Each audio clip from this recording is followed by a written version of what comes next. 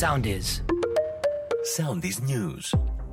Με τη Φράσο Κυριάκου, οι γάμοι ομόφυλων ζευγαριών θα αποτελέσουν πραγματικότητα και είναι μέρος της στρατηγικής μας, είπε ο Πρωθυπουργός στη συνέντευξή του στο Bloomberg, προσθέτοντας ότι η ελληνική κοινωνία είναι πολύ πιο έτοιμη και όριμη, ειδικά για την Τουρκία. Και εν ώψη της συνάντησής του την ερχόμενη εβδομάδα με τον Ταγί Ερντογάν στη Σύνοδο του ΝΑΤΟ, ο κ. Μητσοτάκης δήλωσε: «Πιστεύω ότι ήρθε η ώρα να επαναπροσδιορίσουμε τη σχέση μας με την Τουρκία μετά από 4 δύσκολα χρόνια».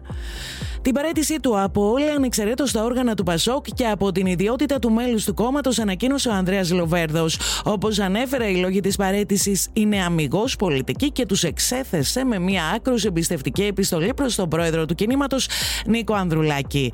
Καθένας κάνει τις επιλογές του και κρίνεται από αυτές, σχολίαζαν στελέχη της Χαριλάου Τρικούπη. Εκδόθηκε η πράξη νομοθετικού περιεχομένου που είχε αναγγελθεί και προβλέπει την άμεση ενίσχυση του ΕΚΑΒ σε οδηγούς και πληρώματα ασθενοφόρων από την πυροσβεστική και τις ένοπλες δυνάμεις. Για δεύτερη μέρα συνεχίζονται οι απολογίες των συλληφθέντων ως μέλη του κυκλώματος σωματεμπορίας, με θύματα 51 γυναίκες από την Κολομβία, τη Βενεζουέλα και την Αλβανία. Χθες απολογήθηκαν 11 κατηγορούμενοι, με 2 εξ αυτών να κρίνονται προφυλακιστέοι, ενώ σήμερα απολογούνται ορισμένοι από τους υπόλοιπους 11. Ακολουθήστε μας στο Soundis, στο Spotify, στο Apple Podcasts και στο Google Podcasts.